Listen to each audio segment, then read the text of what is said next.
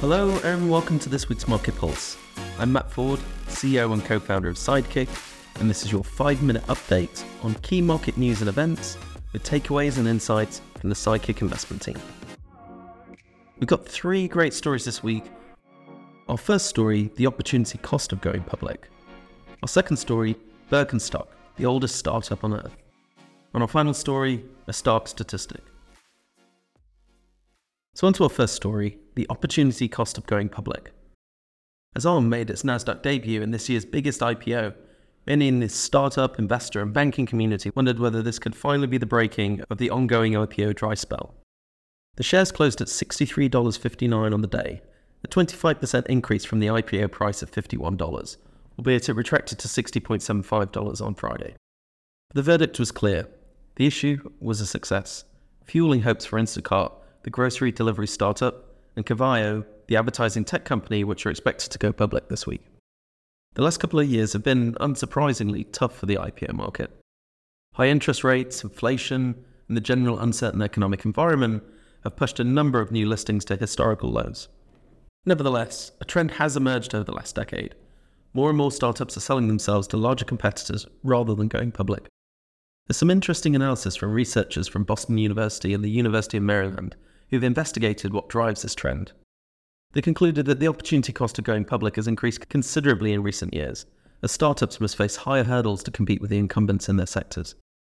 From large marketing budgets to entrenched technologies, big companies have many levers to pull to make the life of a startup difficult. At the same time, early-stage investors demand relatively rapid progress, and the result is that many disruptors are acquired by the companies that can be disrupted. The authors concluded that their findings are consistent with the hypothesis that startup acquisitions have contributed to the rising oligopoly power. So in this context, it's no surprise that the Federal Trade Commission is expanding its reach by looking at all acquisitions by big tech, no matter how small they are. On to our second story this week, Birkenstock, the oldest startup on earth. Another company that stands to benefit from an IPO market revival is Birkenstock, the German sandal maker claiming to be the oldest startup on earth. Its owner, L. Catterton, a private equity group backed by LVMH, aims to list in New York during the week of the 9th of October at a valuation of more than $8 billion according to people familiar with the matter. If it materializes, the valuation will put Birkenstock ahead of companies like Ralph Lauren, currently valued at $7.4 billion, and local peer Hugo Boss, which has a market capitalization of $5 billion. At a valuation of 5 times enterprise value to retail equivalent revenues, Birkenstock would trade akin to a top luxury company like LVMH or Moncler. In a recent market pulse, we discussed heritage as a necessity, but insufficient ingredient in making a luxury brand successful. With roots dating back to 1774, Birkenstock has plenty of legacy. However, with an average price of around $100, it's still a mass market product, albeit with luxury good margins. Many contemporary luxury brands have effectively broadened their original product lines by venturing into related categories, and Birkenstock has the potential to follow suit. Yet it's worth noting that brands rooted in higher-priced product categories tend to navigate these expansions more smoothly. It's no surprise that moving from upscale to more affordable segments is more straightforward than the reverse. For example, it's easy for a couture brand like Dior to expand into handbags, which, in absolute terms, will cost a fraction of their evening dresses. But it's challenging for a brand with a lower price anchor such as Birkenstock to expand into handbags because, in this case, customers would have to trust the brand by buying into a much higher average price product. The IPO market is reviving, and Birkenstock has its moment. Still, one should proceed with prudence, as if walking in sandals on a rocky path. And on to our final story this week, stark statistic. If you've been caught up in the excitement of the recent IPO frenzy, here's a reality check. Most of the hottest startup IPOs from the past decade are currently trading below their initial price. A team led by Alexander Lundqvist at New York University and the Center for Economic Policy Research delved into the world of IPOs to answer this puzzling contradiction. When companies go public, investment bankers often underprice the issue, and the stock skyrockets on the first day, making them seem underpriced. But this initial excitement tends to fade in the following months, leading IPO stocks to perform worse than the overall market.